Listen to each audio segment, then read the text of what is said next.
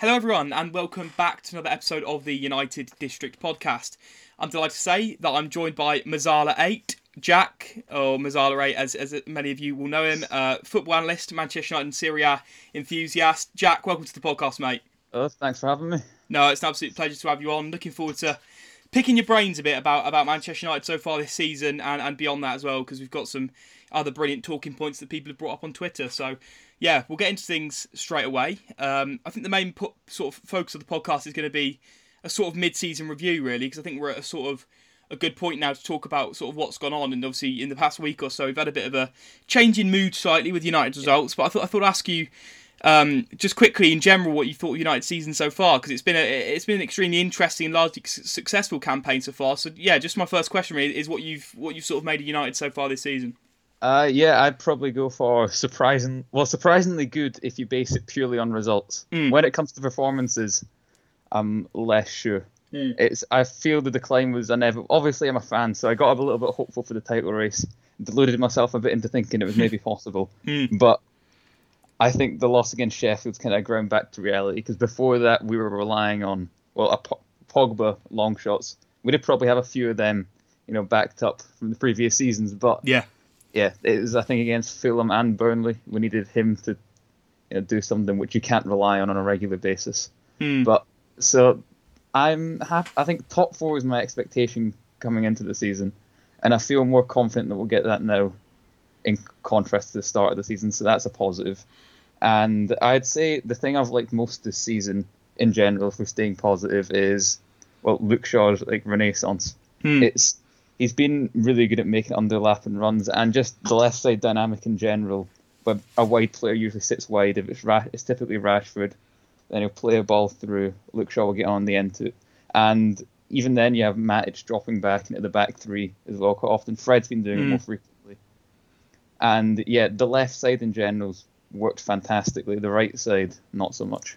Yeah, no, I think that's very fair to say. I mean, that's been a massive problem for us. I think for a very long time, sort of the lopsided sort of nature of us going forward, and even sort of, I would say in a defensive sense, but since Aaron Wan-Bissaka's coming obviously down that right, we've been pretty solid defensively. It's been the problem going forward. I'm just wondering what you think is a sort of remedy of that. Do you think that's a coaching problem, or as many believe, do you think that is a simple personnel issue in that we need to go and sign a right winger, and obviously that name, Jadon Sancho, is one that's mentioned a lot. Do you think more could be done with coaching in regards to that right-hand side, or do you think, it could be solved with a transfer? I think a transfer would be the easiest solution, yeah. It's even with Wan-Bissaka, recently in possession, you've been seeing... I don't think he's that bad in the final third. He isn't perfect, but I'd say his issues lie more in deep possession when it comes to receiving and moving the ball quickly. Because I'd say one of my primary issues this season has been our build-up and the lack of emphasis we place on centrality from goal kicks. Because the short goal kick routine is usually De Gea to a centre-back to a full-back. And let's just say 50% of the time, that full-back will be Wan-Bissaka. Yeah. And if we play it out wide, it's quite easy to constrain us out wide, especially if he dwells on the ball, because the touchline has a constraining effect. And this kind of comes into personnel as well, because we're quite reticent to use De Gea in possession, which I think is understandable, because he isn't the best. And when we use Dean Henderson against Sheffield United, it cost us a goal, essentially.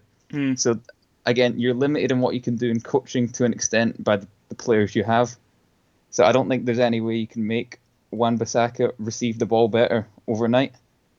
So I'd say the primary issue is in attack, when we switch it, because obviously if we overload the left flank, the opponent's going to shuttle across, be compact, which creates space for a switch if we're able to execute it. And we've got players who drift left who are good at executing that pass, like Bruno, Pogba, or Rashford. However, it's the reception which is the issue. It's we create the space, we just don't take advantage of it on the right side. Yeah.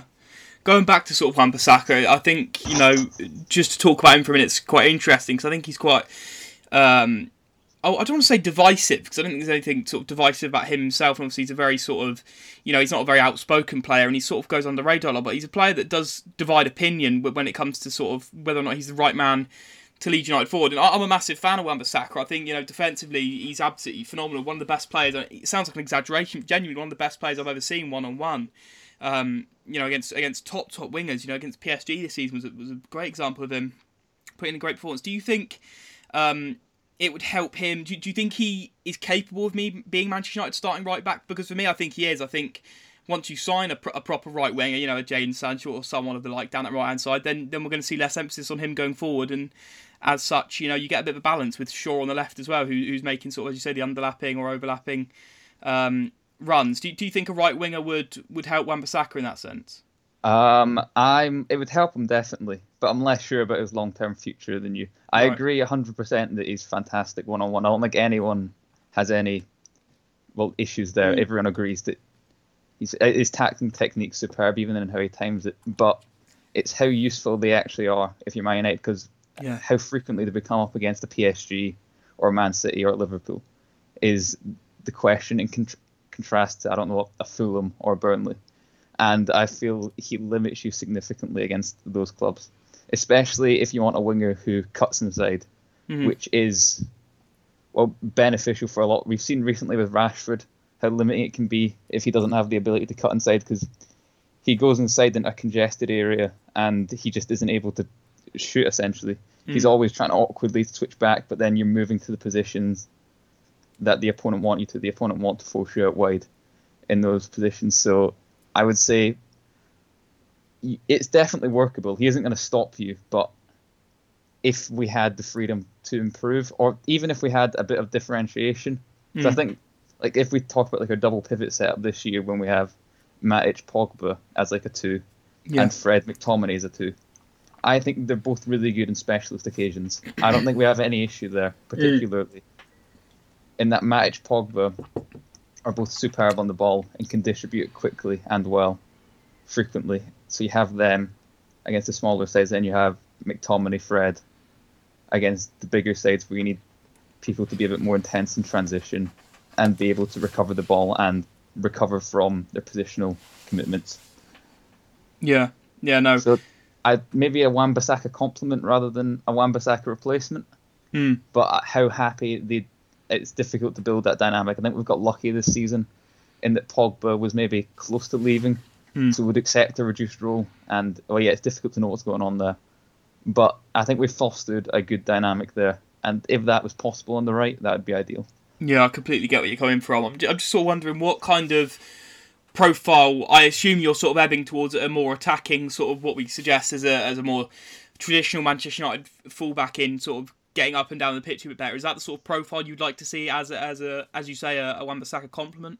Yeah, it's difficult to find a balance there, because you don't want someone overly attacking. Like, let's just take like Achraf Hakimi from Inter. I think you limit him if you don't play him as a wing back, essentially. Yeah. So you don't want someone who's constantly looking to bomb beyond the last line of a defence, unless you're planning on playing a back 5. But I think, someone who's just a solid all-rounder, essentially, rather than someone who's a specialist attacker. Yeah, no, that's fair enough. And I think, Wan-Bissaka does fall into that in a defensive sense, doesn't he, as a specialist. So I think you're probably right in that, someone a bit more well-rounded would be an excellent sort of compliment for him. I think that's a fair suggestion.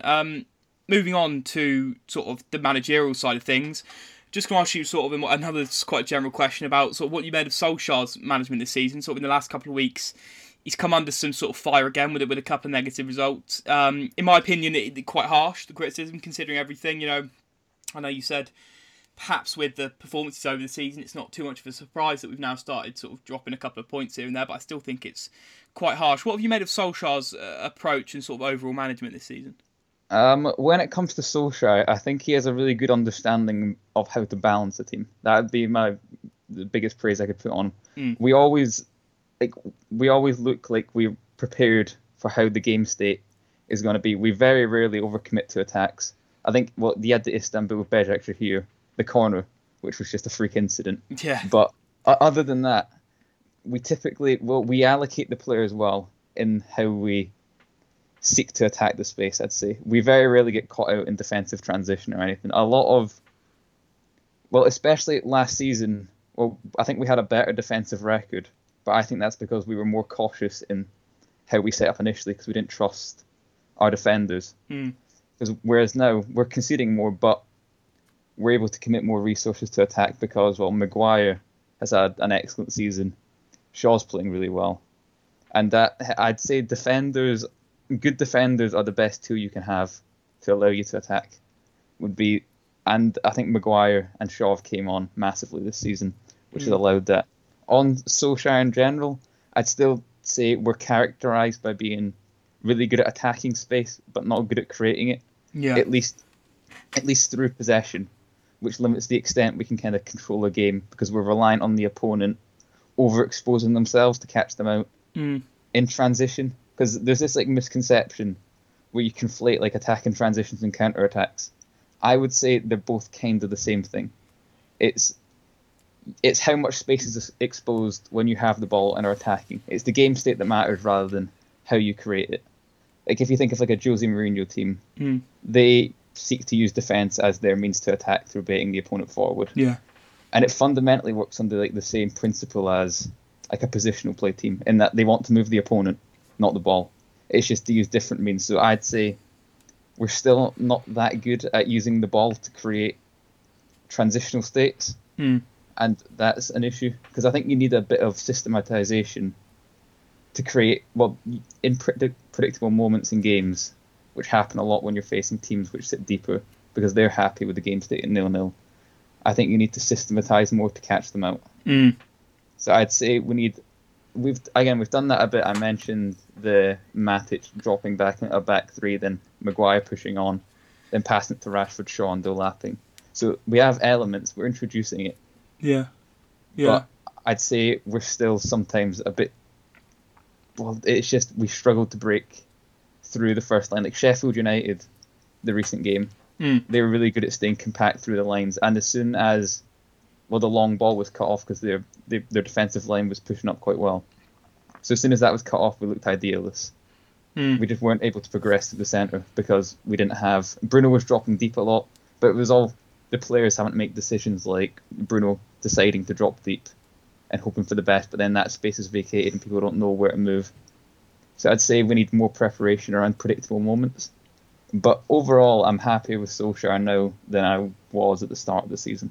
Yeah, no, I think that's fair to say. I think that reflects a lot of the. I think it reflects mine as well. You know, there were doubts for me. I said always when he finished third last season, I said, you know what, he deserves another season here, and obviously the results, at least in the sort of past few months leading up to this sort of blip in form, was basically flawless. So I struggled to find problems with that. Just going back to what you said a little while ago, was sort of a reliance on overexposure, perhaps, and waiting for sort of teams to open up and trying to sort of punish them in that sense. Obviously there's been a bit of a problem this season in the big six games. I don't know the exact stats, I don't have them here, but I don't think we've actually won a game against the big six in the Premier League this season. I'm just wondering whether you think sort of an improvement in personnel and perhaps this bit more quality and confidence this season has perhaps made us struggle in those big games, because last season I think we sort of went into them with an underdog approach, and it sort of allowed for other teams to sort of open themselves up a bit and us to sort of catch them on the break a bit more. Would you say that's a fair assessment? Do you think the increase in overall quality, especially at the smaller size this season, has sort of been at a detriment to our big game sort of performances and results? To an extent, yeah. I'd say big teams are more risk averse against us now. They're more aware of the threat we have on the count, especially like Chelsea. The Chelsea game, the 0-0, like that. Like if you contrast that to the 4-0 at the opening of the previous season, just like they played a back three for one, and they just placed a lot more emphasis on the defensive aspect of the game. So I think teams are more cautious around giving us space, because maybe that won't be the case now with Tuchel at Chelsea.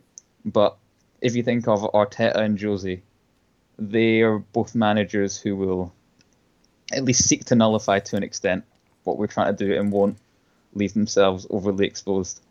On the case of Liverpool and City, it's more because I think we've been competitive in both Liverpool games and we've done all right against City, but they are much better than they were last season comparatively, so it's difficult to compare how much of that is just them improving in contrast. But the Leipzig game, I think, demonstrated the 5-0 that we are still capable of like tearing a team apart if they do expose themselves far too much. Yeah. Because in that game, they pushed for it like about 1-0 down at the 70th minute, and then because it wasn't really a 5-0 game, it was a game that happened to end 5-0 because they threw caution to the wind in the last 10-15 minutes. Do you think players like, well, specifically Dan James, who's been significantly, used a lot less this season than he was last season, perhaps because of the emergence of players like Mason Greenwood, do you think we've missed a sort of an outlet such as Dan James in those bigger games? Yeah, to an extent, yeah. I've always liked Dan James in bigger games. So, especially even when it comes to like pressing and stuff, he can do it really intensely, and he obviously catches people out with how quickly he accelerates. But yeah, Martial hasn't been as good this season as well, which has hurt. It's difficult to explain why that is, but he's obviously a regular starter, and not having someone who's not playing that well in there isn't the best. So yeah, I would like to see Dan James play more often against big teams in comparison to someone like Greenwood, because Greenwood's quite a peripheral figure. Like if he isn't scoring goals, he isn't contributing much to the overall team. And it's all fine and good when he's scoring goals, because obviously it's the single biggest way to impact the game. But when that stops happening, you can see how big a detriment he is to the side overall. No, I could completely agree with that, and that's something I've actually spoken about on Twitter for quite a few weeks now. Is it's not as much criticism of Mason Greenwood. Of course, he's still a young player, still a long time for him to be sort of moulded into. He could become anything. We know how naturally talented he is and how brilliant he is as a finisher. But when you sort of compare him to Phil Foden, who I think is a year his senior, Phil Foden, when he plays in a City side, looks like he's sort of part of a system and part of an overall sort of cog in a bigger machine. Whereas Greenwood, I think, as you say, when he's scoring goals, it's fantastic. But at times it looks like he's almost just like a young, inexperienced player thrown into a team. So yeah, I completely sort of understand where you're coming from with that. I was trying to ask you mentioned Martial. He's been a big talking point as of recent, and obviously our I don't want to call it a problem, but more so a conundrum at sort of number 9. It's been something that's sort of dominated conversation lately. What do you think about sort of our starting number 9 going forward? Do you think Edinson Cavani should be the starting number 9 as of now? Obviously, form can change things, and Cavani's coming off the back of, at the time of recording, quite a poor sort of I don't want to say a poor performance, because I actually thought it was good, but it was a misfiring performance against Arsenal. So what do you think about our number 9 situation, and do you think it should change on a game-to-game basis dependent on the sort of conditions? I would say Cavani should be the starting striker provided he's fit.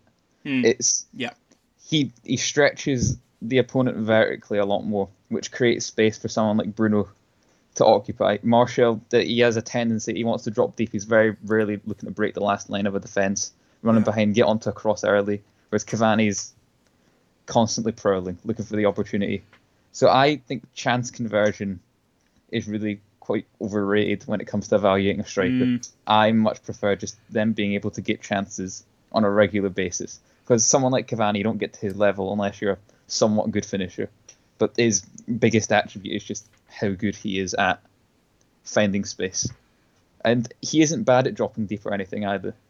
I think he times it better. He just seems a more intelligent player than Martial in the way he plays. You can tell he's more experienced. It's because Martial's still a bit predictable. And Martial's a really good intuitive player. He's good when there's tight space. Same with Greenwood, actually. It's good when there's tight space and there's limited options, and they need to just almost use their ability, and they don't have the time to think about it. They don't have the time. Like, when Greenwood has time to think, he does a couple step overs, cuts inside, and shoots. Whereas when he's under pressure, he might feel a greater degree of pressure to try and cut it back. And Cavani seems a good influence on people like Greenwood and Martial as well, because he's actively complaining at them when they don't look up and things like that. And he has the sort of reputation and prestige that they should at least listen. Whereas someone like Rashford, you would say, is their equal, where Cavani's quite clearly above them in the hierarchy, so should command a bit more respect. I think he's a good influence, like a personality, and he's a profile of striker we need as well. Yeah, no, I completely agree, and I think people, most people who are listening, I'm sure, sort of see my opinions on Twitter and are aware of how big a fan I am of Edinson Cavani, I think you make a good point about his sort of stature in the game, being a sort of model professional and being part of that squad. And I think one of the best sort of free transfers we've picked up in quite a long time, to be honest. So yeah, no, I completely agree where you're sort of coming from on that. Now we'll move on to some questions on Twitter. We've had so many great questions, so thank you for everyone who got those in. And thank you, Jack, for sort of having the status to sort of provide these good questions as well. The first one's from United Central. I want to ask you, who asks whether or not Locatelli would be a good Matic replacement and whether or not he'd suit our style. Obviously, this is something that we've talked about for a long time in regards to a Matic replacement. I've always sort of earmarked Declan Rice as the man I'd like. And just to answer his George's question, do you think Locatelli would be a good Matic replacement? Well, when I try and describe Locatelli, Matic is my usual go-to player. I'd say there's a lot of similarities in how they play, in that they both aren't particularly quick and can get caught out in defensive transition once they're initially beaten. But I think because of how visible that is, it's perhaps overestimated. They're good at intercepting the chance beforehand, but it's more his passing style that I'd say similar to Matic, in that he has a good perception of when to play it short and when to play it long, because most of his job at Sassuolo is just shot recycling and circulating, waiting for the opportunity to break. But because of the way they play, I'd maybe be sceptical of his passing numbers to an extent, because they keep two wingers really wide at all times who can act as outlets for possession. So that provides an avenue to switch should it be necessary at almost all times. But he plays a really crucial role, and I think he could do the dropping in. Well, he does the dropping into the back two at Sassuolo as well, and timing it correctly in that understanding if he's facing like a front two pressing him or just a front one, and whether to position himself. And he's good at opening up avenues for the fullback to pass it to. It's difficult to kind of decide how much of that is his individual decision making and how much of it is Roberto De Zerbi's system. So it's always being a bit cautious, but he's shown the technical proficiency that he's capable of playing in a heavily possession-based side, which comes under a lot of pressure, and he's good at breaking the lines when necessary, when going short. It's his overall decision-making is quite similar to Matic in that you kind of want a defensive midfielder to be risk-averse, because you want to establish some sort of control, and he's the main figure to do it. But he isn't like someone like Højbjerg, who doesn't really take any risks in possession. Again, it's difficult to understand how much of that's systemic and how much of that's individual. But it's finding a balance, and I think you are better being on the risk-averse side of that balance. But yeah, he's fantastic on the ball, and I think would be, if we're looking for someone similar to Matic, would be my ideal replacement. Yeah. I was just literally about to ask that whether or not he's the ideal one, but you've sort of answered it there. So there you go. So yeah, thank you for that. It's, I'm not a massive watcher of Serie A, so it's interesting to sort of get an opinion on a player like that. So yeah, thank you for that. And we'll move to the next question from Sean Baywood, who asks, do you think the midfield diamond could be successfully implemented at United? Not really, no. I don't think we have. Well, I'd say a midfield diamond, the most important players are the defenders, because the centre-backs have to cover a lot of space if two full-backs are having to push forward simultaneously. So you need to be able to sustain pressure well to get off with it. And I don't think we have the centre-backs designed to cover large areas of space frequently. I think you need like world-class centre-backs like Sergio Ramos, Rafael Varane. They're the type of centre-backs who can cover the space necessary and time the aggression to do that. And obviously, with the full-backs become quite isolated and become constrained quite easily because of how compact the system is. I'd say defensively, I think we can play it in big games because there's a greater emphasis on being defensively compact. So the structure there allows you to shuttle and provide support.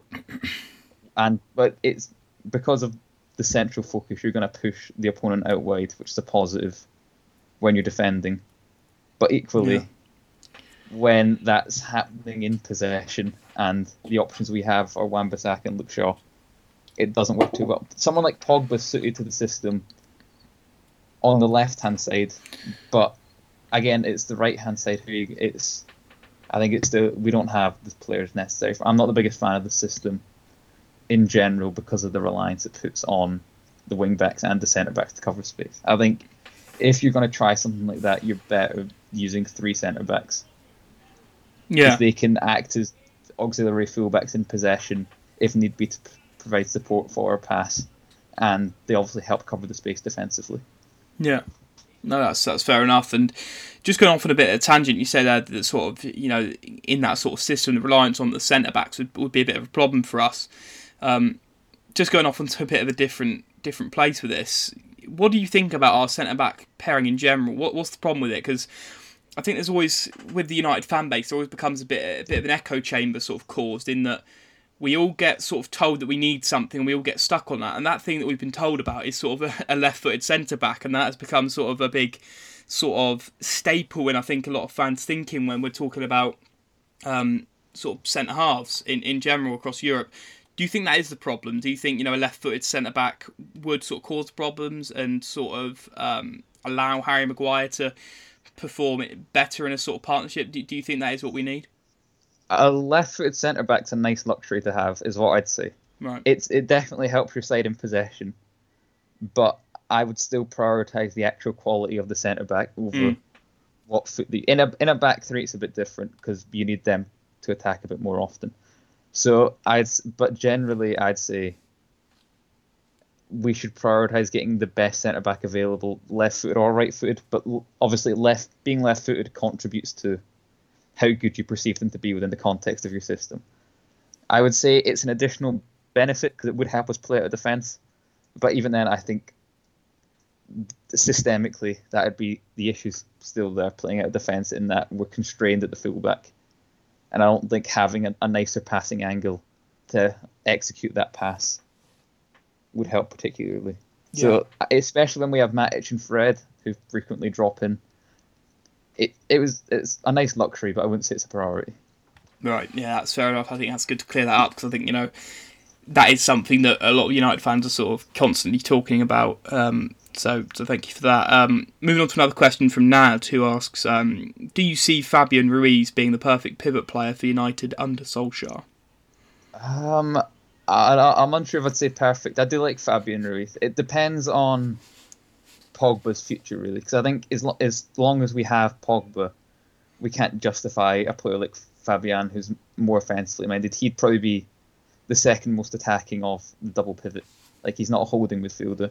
Yeah. So I think as long as we have Pogba, no. But as a Pogba replacement, I wouldn't mind Fabian Ruiz, no. Fair enough. Use asks, sort of going back to Solskjaer for a moment here. Do you think sticking with Ole do you think sticking with Ole for the next few years is the right decision? If not, which manager would you bring in? Which is, I think, always such a tough question to answer with regards to managers.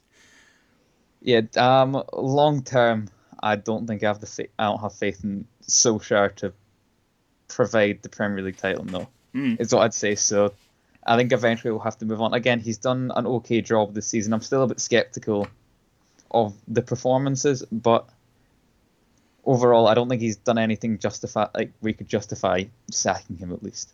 But yeah. I do think there's a bit too much for a reticence to sack, to an extent, in that if you feel like you're not going to progress with the manager, is there any point sticking on? Because we had that with Jose Mourinho when he finished second. Like, just undoubtedly a really good season when you consider the quality of squad we had. Mm-hmm. But things turned sour, and it was quite evident we were never going to progress with him. So I think we maybe should have sacked him in the summer there, despite his good performance the previous season. And the same can be said for Solskjaer if a better manager appears. So I think if the opportunity strikes, yeah. As for names, Conte was someone I really wanted when Jose went. He was my ideal, but that's because I felt we had a squad that was suited to playing his style of football, which I think's at least been substantiated to an extent by Alexis, Lukaku, Young, and stuff all moving over to Inter. Yeah. So Conte was my ideal there. I'd quite like Allegri if we're going to push for a title.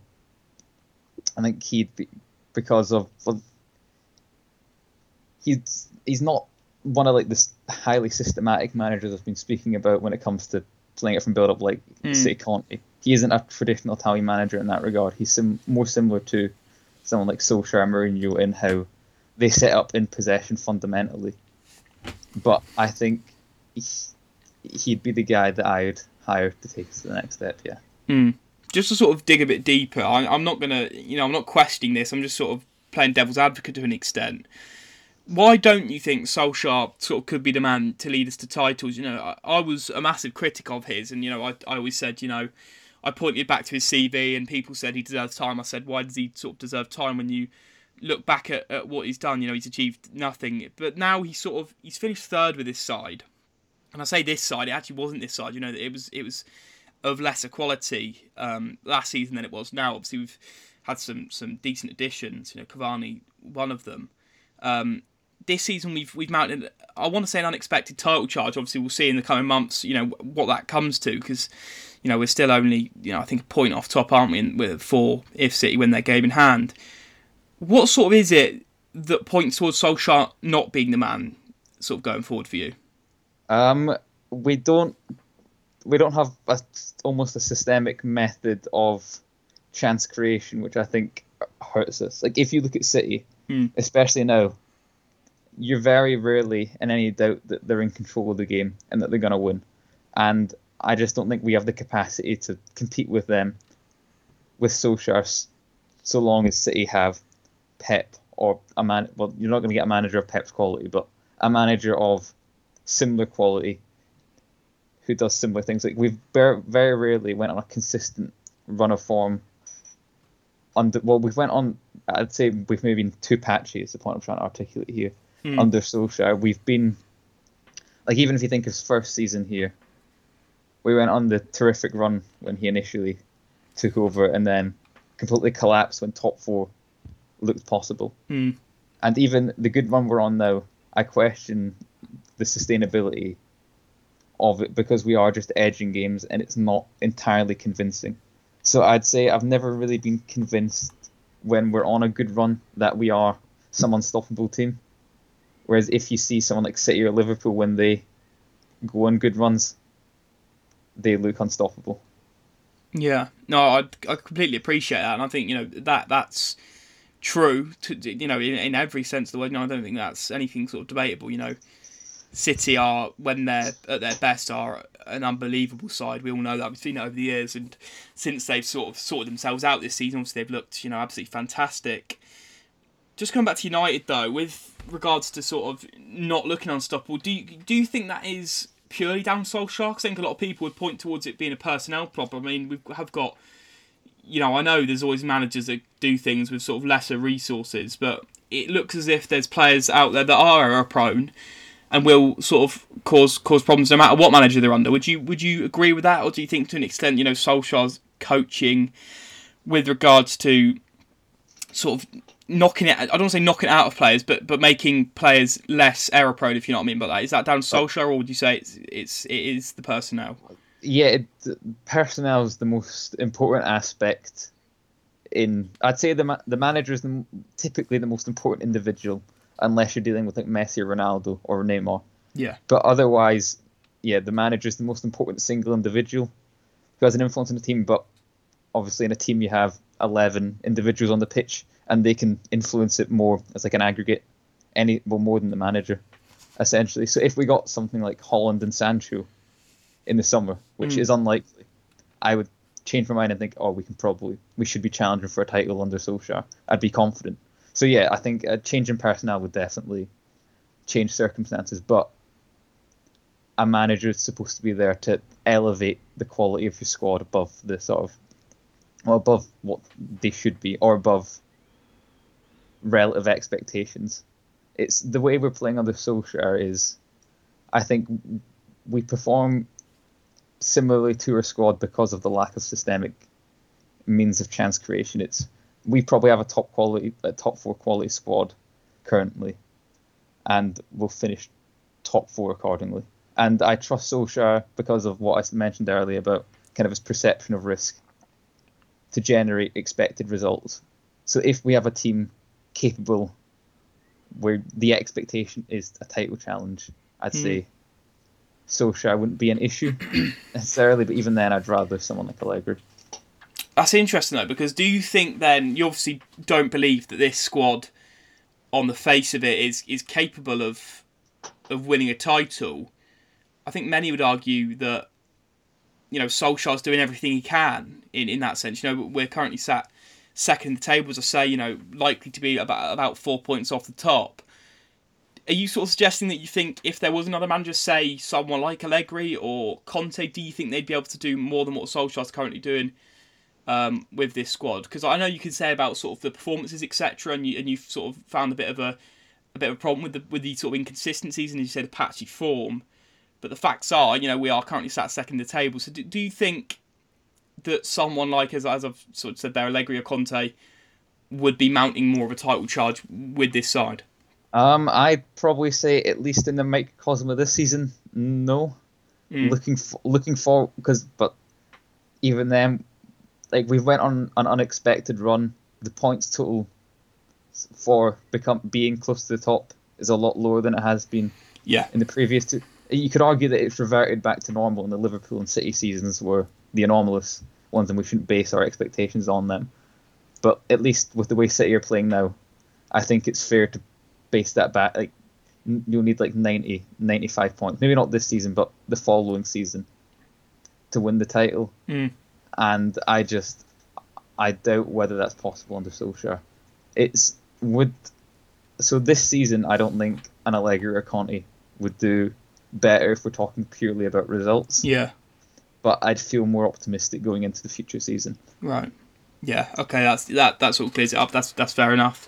I think as I always say, points are only relative in the season in which you get them, but that's a fair point if you're talking about then going forward, sort of progressing as a sort of side. So those are a few questions with regards to United. We've now got a few more sort of general questions about analysis and sort of European football in a more general sense. Ismail Zain asks, how did you initially get into football analysis, and what would you advise people to do if they want to get into sort of something similar to that? I think a lot of it's probably just like predisposition and what you're naturally interested in. It's difficult to explain why I just found a liking for it, essentially. But for tips on getting into it, I'd advise actively watching football. So if you want to learn more about it, just actually think about why things are happening. Don't just sit back and watch the game, follow the ball. Look at what's happening around the ball. Look at what's happening in the game. And just ask, why are players making certain movements? Obviously, you need to be careful not to overanalyze in those situations, though. So you probably need to split into like approximate factors. So you have like just like someone scores a long shot, that's proximate factor. You probably don't put too much analysis into that, but you look at the underlying structure of what allowed that long shot opportunity to occur, potentially. So like, I'll take a recent example. So Lazio's first goal against Atalanta, you had Jose Reina was able to find space about 20 yards away from his goal, which allowed him to kick the ball up to probably about the edge of their box, and then Lazio were able to win the second ball subsequent to that because they had obviously prepared around it, and then the long shot went in after the counter press. So you'd probably, if you're looking to get into analysis, I'd focus less on the long shot itself in that instance, and more on why does Reina have the space. And you'd probably, at least I came to the conclusion, it's because of the way Atalanta press, in that they're man-oriented, so there's systemic failure there, in that they don't cover the goalkeeper as an active actor. So then you need to kind of consider factors like that rather than the more obvious events, possibly. Think about why things are happening.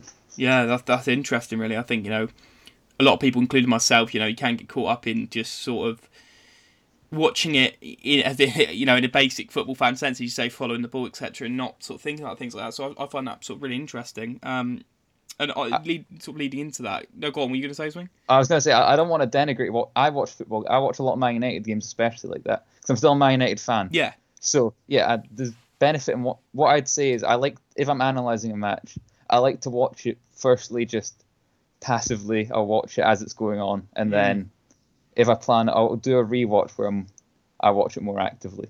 So I think the emotional part of football is, well, it depends on who you are, but at least when I'm watching United, it's still an important part of what I want to do. When watching Serie A games, it's a bit different because I'm more detached from it, so I can probably focus more when watching it live. But yeah, I'm still caught up in Man United when I watch the Man United games. Yeah, no, that's fair enough. I think as everyone listening sort of is, you're not sort of watching with a sort of analytical sort of observation. It is definitely a more emotional sort of fan-driven watching of games. And going into sort of that, Ollie asks a great question, and one that I often sort of wonder when it comes to sort of football and sort of tactical analysis. He asks, could you explain the process that you go through to analyse matches and write about your findings? And obviously you've touched on a couple of things there, but I think he's asking for a more sort of the process you go through specifically when you sort of watch games back. Well, yeah, I look to find almost a theme of a match within the first 10 minutes, because I'm not actually, well, I don't mind match analysis, but I prefer focusing on bigger concepts. So a lot of that is just you're watching a match, you see something happen. Because I'll take my most recent article. It's essentially about going backwards to go forward. So I was just watching Lazio and noticed they had a tendency to pass the ball backwards rather than trying to sustain pressure. So I just thought, why do that essentially? And it's coming to the conclusion that it's to introduce more depth. So if you watch a team that has like a really particular style of play or something, you just need. It comes back to just wondering why they do something. I'd say that's just the most important question. If you're planning on writing something, I'd say work out what's happening. So you just describe the observations. You try and work out why it's happening, like just the rationale, and then I guess how it's implemented would be the 3-step process. It's quite abstract because it's difficult because it changes on context, but that would be like my abstract approach. It's quite an academic, I'd say, sort of approach to the game, and that you sort of, as you say, there's sort of this idea of cause and effect, and really thinking specifically about sort of there's a psychological element, I assume, as well, with sort of players making decisions, but mainly sort of tactical with regards to sort of system, as we've sort of spoken about a lot, and sort of managerial decisions. I'm just wondering what you think of the approach by sort of English pundits to the game, which I think, I didn't have this sort of written down, but I was just sort of thinking about it the way you were talking there. It's something that is never really touched on, at least in sort of mainstream analysis. And, something that people have been very critical of is the way sort of, for example, I don't want to earmark Roy Keane, but Roy Keane's analysis of games, which is very driven by sort of this idea of desire, passion, and sort of, mental attributes in a sense. Do you think the mainstream sort of UK sort of pundits should focus more on tactical analysis? Do you think that's something they don't do enough? I think they're limited in time quite a lot. Because if you think at half time or whatever, you really do have a very limited time, and most of the time spent almost on like refereeing decisions and things like that. So yeah, I'd say you probably need to change focus away. I don't mind people like Roy Keane or Graham Souness because they do provide at least something unique. Like they do have insight. I wouldn't completely denigrate them and say they're worthless, because they obviously came from older eras with different attitudes, but they are quite useful to listen to. I wouldn't completely brush them aside, but maybe I'd find a greater balance. In focusing, because someone like Jamie Carragher, I really like him. I think he's he's a really good analyst, essentially. So I wouldn't say it's completely away from the mainstream, but he needs to have like that hour on Monday Night Football to actually dissect what's happened over the previous weekend. So it's like something like tactical analysis probably takes more time to do, because you need to be able to like articulate yourself, explain it, show your observations, suggest like observation, then suggest why that's good or bad, and then you're probably gonna have like an argument back and forth with someone else who disagrees, and that's all quite time consuming. Yeah, I think the sort of the time argument is a good one, really, because I think, as you say, they focus a lot on refereeing decisions and sort of big sort of moments and flash sort of points that it does limit them, and obviously they don't have the time then to go deeper. So I think it's a good point that I hadn't really considered, but it's obviously completely true. Got just a couple more questions. Got one from the ever-esteemed United Arena, who asks, what are some Italian football cultural aspects for people to know? He says, for example, there was a time in the sort of mid-80s to the 80s rather, to the mid-2000s when sort of homegrown talent was key. Defence proceeded offense, sort of the American, to put it American offense. I don't like using that, but there you go. Packing the midfield is paramount and more. He asks, what are some of the more sort of cultural aspects now in Serie A? Has it changed? Has it progressed? Or is it sort of still that sort of traditional old-fashioned Italian style that people sort of think of? Well, I'm going to say something that's at least unsubstantiated right now. But I'm going to say that Serie A maybe has the most domestic managers. I know it did a couple of seasons ago where 19 of the 20 managers were Italian. I think that's changed now because you have people like Paulo Fonseca. But I'd say because they all go to like the same coaching school and stuff, a culture does develop to an extent. There's definitely a greater emphasis on wanting control, which probably manifests itself in greater organisation and like, therefore a less chaotic game state, which is perhaps why there's this perception of reduced intensity, at least in relative terms. Because I probably agree with people that Serie A is less intense than, say, the Premier League. I just don't apply a value judgment to that. I'd say it's a different style rather than an inferior, superior style. So as I was mentioning earlier with like Jose Reina, I'd say like a manifestation of that is the goalkeeper getting a lot more time in possession and there being a greater propensity to use the goalkeeper in build-up. So it's like that's a good way to establish control because you're able to get the numerical superiority.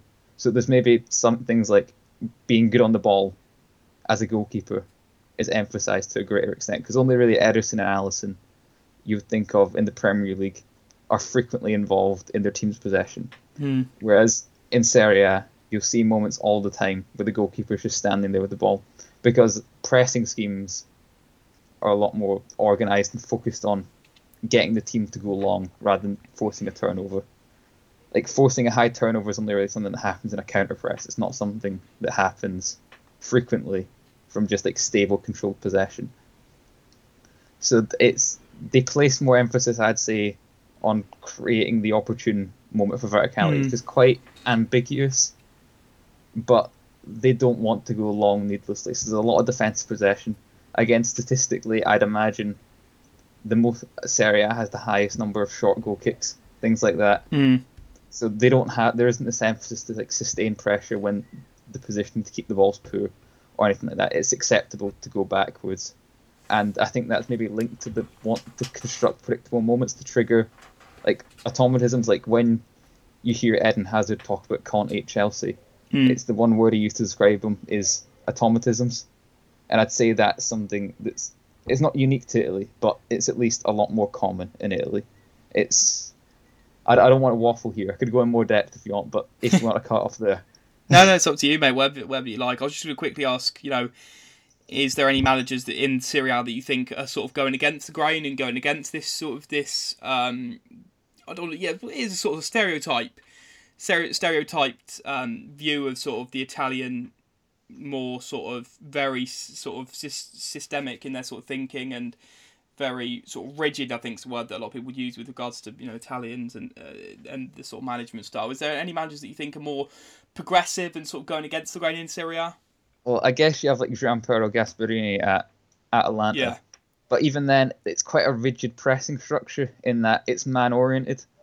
So, but I'd say in possession is where the freedom kind of expresses themselves because like a back three against something that's quite typically Italian is something that's associated with being quite defensive, at least here in the UK. But I would say the way they use their centre backs is really quite unique in that it enables them to kind of access the half spaces with greater frequency, and they use that to link up with the wing back, and then the forward drifts wide and the attacking midfielder. So they really put a lot of emphasis on overloading wide areas, and the centre is completely vacated, which is so like the idea of, let's just say, like an overlapping centre back isn't really a new idea in Italy. Whereas like at Sheffield United, it was quite lauded as revolutionary. It's quite common, but Atalanta do that to like a very significant degree, and they have like no central presence because, well, the centre midfielders are the ones that tuck into cover for the centre backs going forward.